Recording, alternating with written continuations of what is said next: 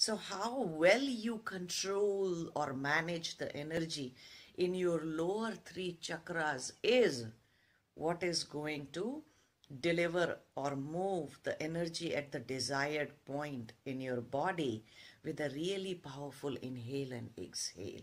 And it required a completely conscious focus and a very silent mind.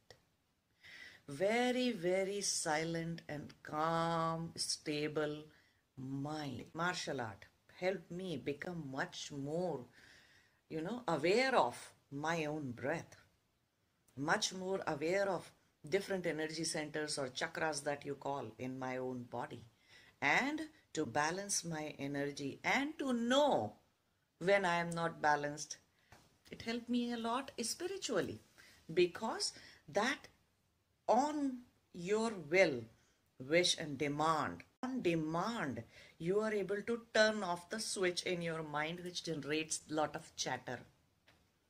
On demand, you are able to powerfully control your breathing. On demand, you are able to hold your breathing.